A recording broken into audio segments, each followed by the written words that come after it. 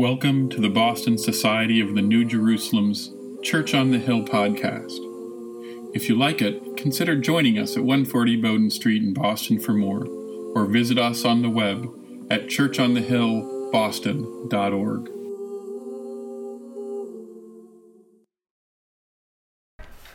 Good morning. I am going to read from Jeremiah, Book 1, chapters 2 to 10.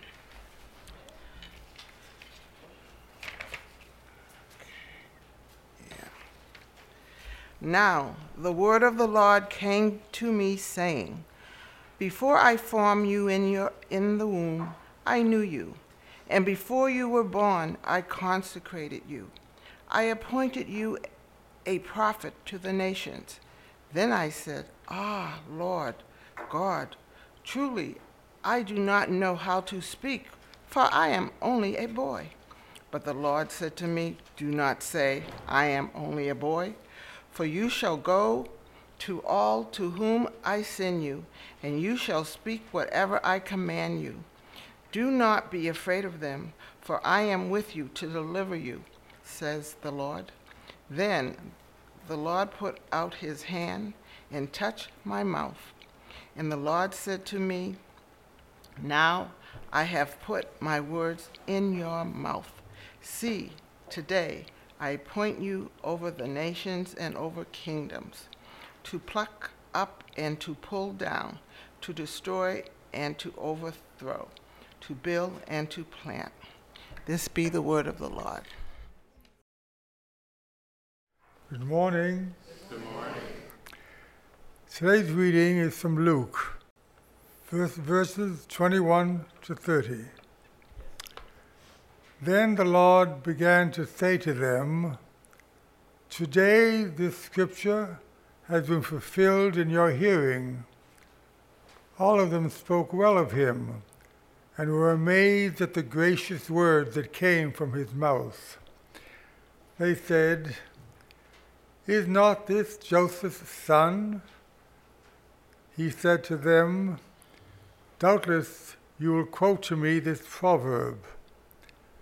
The proverb is, Doctor, cure yourself. And you will say, Do here also in your hometown the things that we have heard you did at Capernaum. And the Lord said, Truly, I tell you, no prophet is accepted in the prophet's hometown. But the truth is, there were many widows in Israel in the time of Elijah.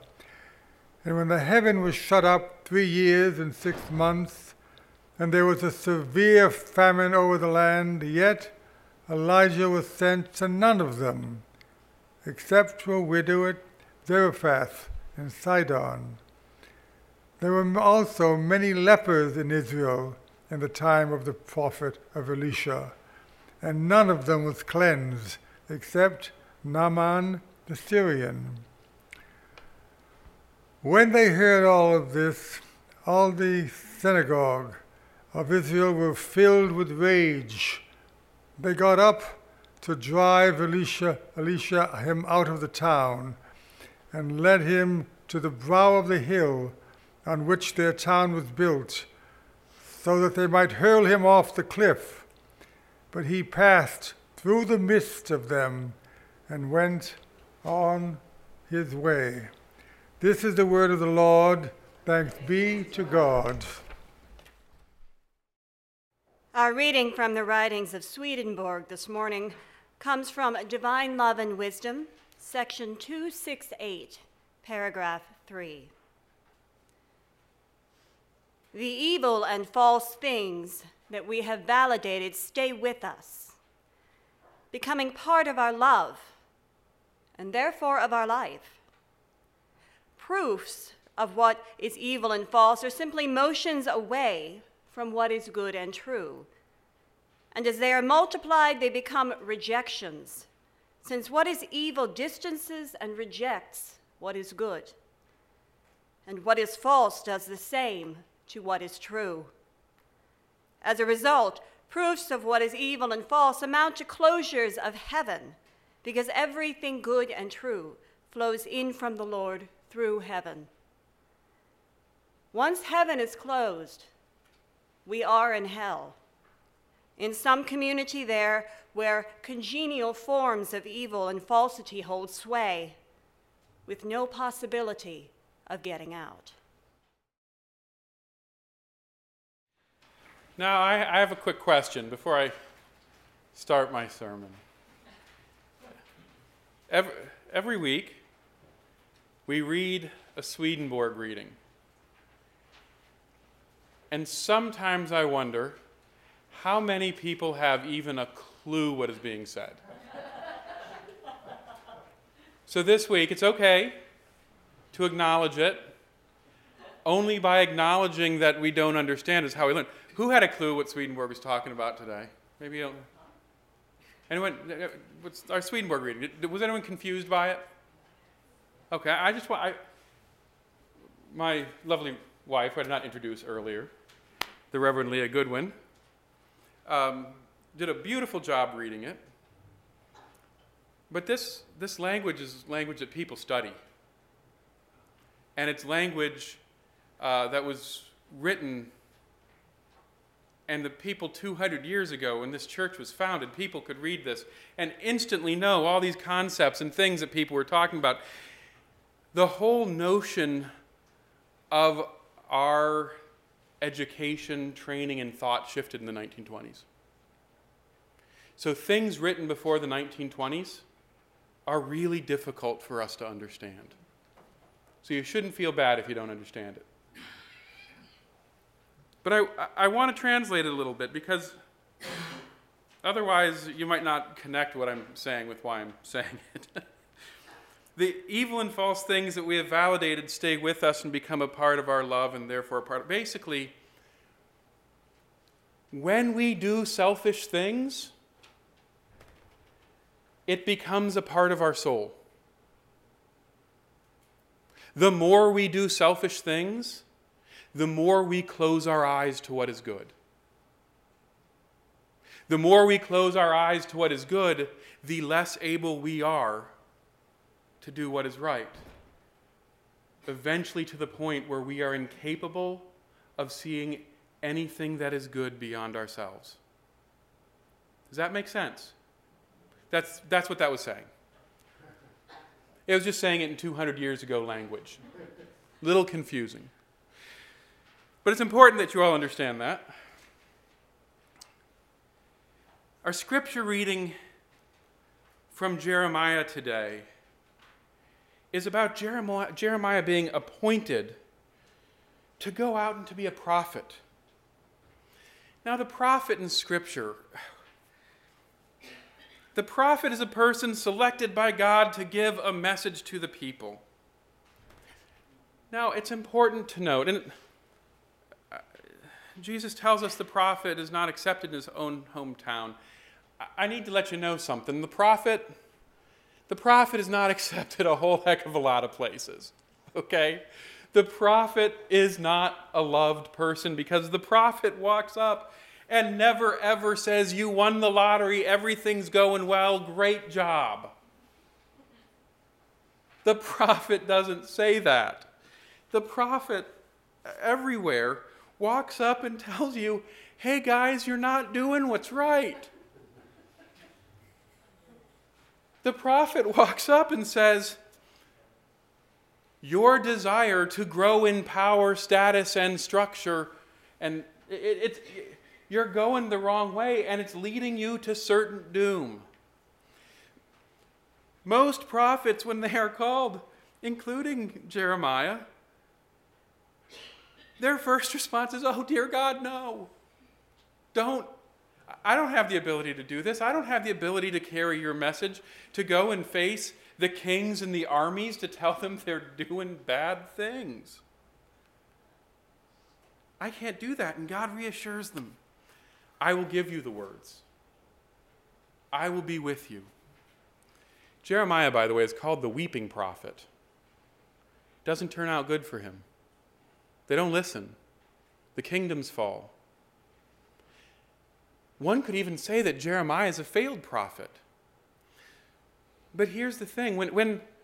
when the people have been kicked out of their home. And they look back to what Jeremiah said. Then they look at Jeremiah and go, I get it now. I realize we should have listened. We closed our ears. And in some way, the great thing about Jeremiah is that Jeremiah is a reminder to us that we close our ears. A reminder that we need to have them open. We need to be looking for the prophet, because if we don't, our kingdoms will fall.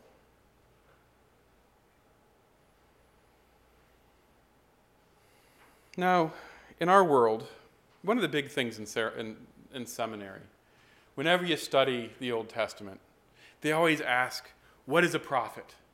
You always have to take a class on the prophets. What is a prophet? Who is a prophet? Without fail, Martin Luther King is always considered a modern-day prophet. A person who gave voice to the powerless.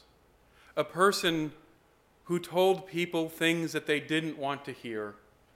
And a person who was not rewarded for that message. The thing is, the vast majority of people, when they look at who Martin Luther King was and what he did, they fail to understand that towards the end of his life, he was not popular. Everyone loved the concept of civil and human rights. People really supported him. People started backing him. And then he said, the danger of our economic system, our military-industrial complex, and our corporate structure is going to destroy us. Even the liberals left. He started to say things that made his longtime friends turn their back on him. He was a prophet in much the way that Jeremiah was. Because when we look now at the situation of the rising gap between the rise and the poor, the issue, how people are feeling alienated from their own lives, all of these things were things that were proclaimed. These are the things that were going to happen. Robert Reich has picked up this fight and is talking about the way in which our economic system is leading us into peril. Now, this is where I'm going to throw a little screwball at you. These are all really important things to look at and to think about. But it's really easy for us to sit here and point the finger at corporate greeds, at uber-rich people who live lives that we can't even begin to understand. Who live lives of their problems are just on a different spectrum. It's easy for us to point fingers. But you know the old saying, right? When you point your finger, you have the three pointing back at you. So here's my question. What if the kingdom that we are to worry about primarily is not the political system? Swedenborg talks about the concept or the correspondence of the kingdom in Scripture is actually our own spiritual life. What if we have an internal kingdom? What if we have internal things that rule us and govern us? Wouldn't that mean that there are parts of us that might be leading us away from God? Parts of our kingdom that direct us away from what is good. And that there are also prophets that come to us to try and help. Anyone here ever sat back in their life, why didn't I listen? Why did I do that? I knew what was right, but boy, I really wanted. Boy, I really wanted that other thing. It's what I desired. It's what I knew it wasn't right, but I desired it. Well, that's what Jeremiah is speaking to. That's what all the prophets speak to. The rulers are desiring stability, power, wealth, riches, sensual pleasures. We have desires. Are you ready? I believe we think we know what's best, don't we? We do. Come on, let's be honest. We all think we know what's best. But more often than not, we lead ourselves into perdition. We lead ourselves into difficulty in our lives. Our desires can lead us astray, and we usually have things we have learned, things we have taught, telling us not to do the things that lead us astray.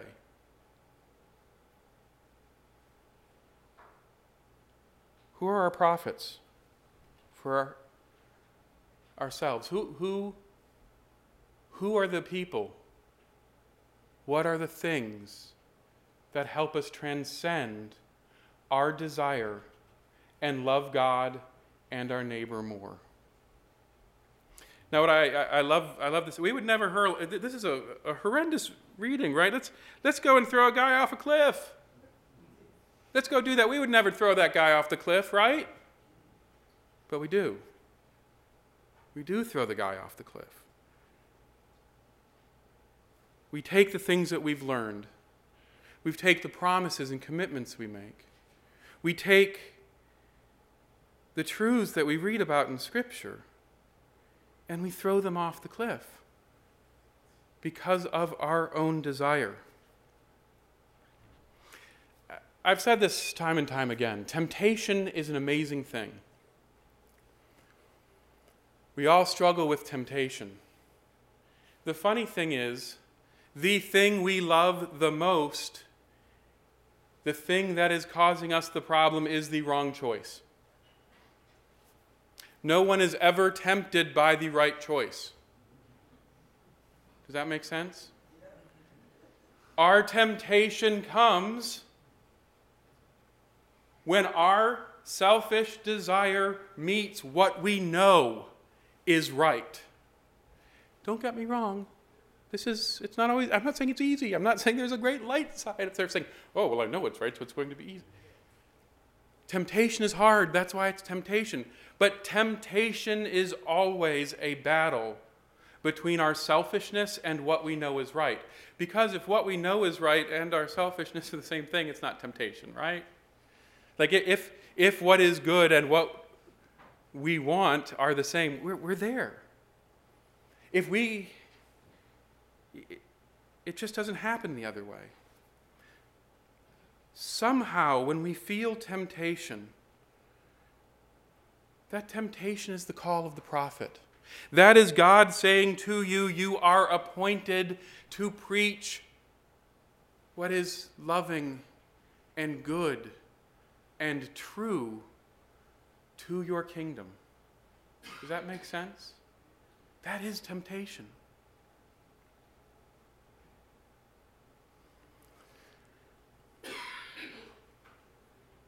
No one ever says, boy, I really know it's right to eat all this chocolate, but I really love not eating it.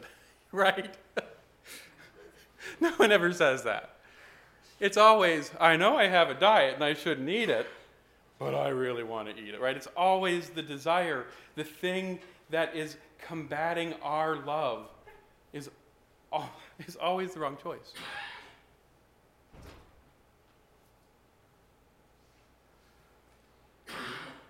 So how do we do it? How do we get past it? I'm going to give you something that I learned this week. Go Boston University.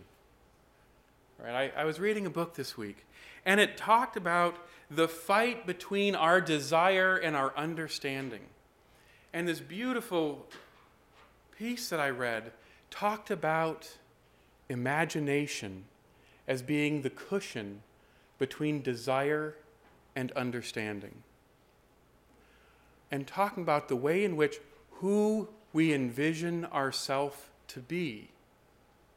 So in those moments of temptation, it's about closing your eyes and saying, who is the person I want to be? And picturing yourself, not just thinking, what is right, what is wrong? Picturing yourself as the person you want to be. Imagining you doing what you know is right. Imagining you elevating yourself amongst the thing that is pulling against you. The imagination will create a picture or a vision And when you start seeing yourself in that way, when you start seeing yourself in that bit of imagination, it redefines what your love is. Does that make sense? That imagination can help you transition your love from, or your desire from one thing to another. I don't know if that makes sense. We've known this for a long time. It's called visualization, right? You can write those messages on your mirrors. You write go Patriots, every locker room of every professional sport and college sport and high school sport has a message about visioning yourself winning. It has a message about conquering the difficulty, and it tries to make it not just an intellectual, I know that I have practiced and I have the ability. They say, imagine yourself catching the ball. Imagine yourself doing the great spin move. Imagine yourself resisting the negative self-images, the self-hate. Imagine yourself transformed in your struggle to who it is you want to be. That's the prophet. That's the message. And that's the battle where we struggle.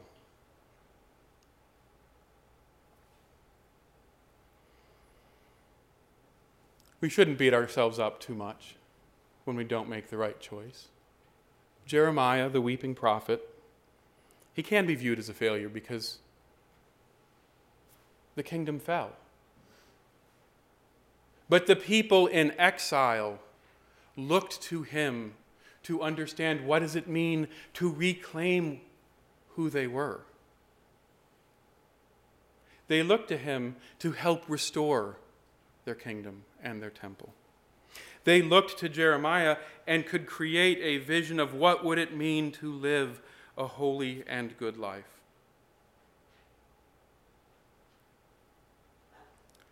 So our reading from Swedenborg, it ends with something that really bothers me. Really, really bothers me. It says, once heaven is closed, we are in hell.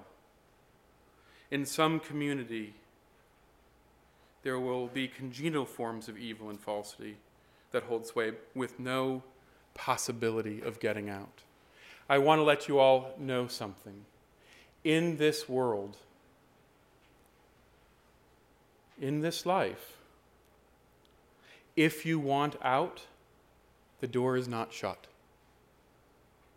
If you want to grow in love, the door is always open.